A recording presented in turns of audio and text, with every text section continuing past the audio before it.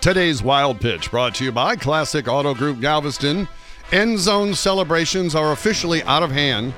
Recently, the NFL introduced stricter and somewhat vague new rules to penalize excessive celebrations this year.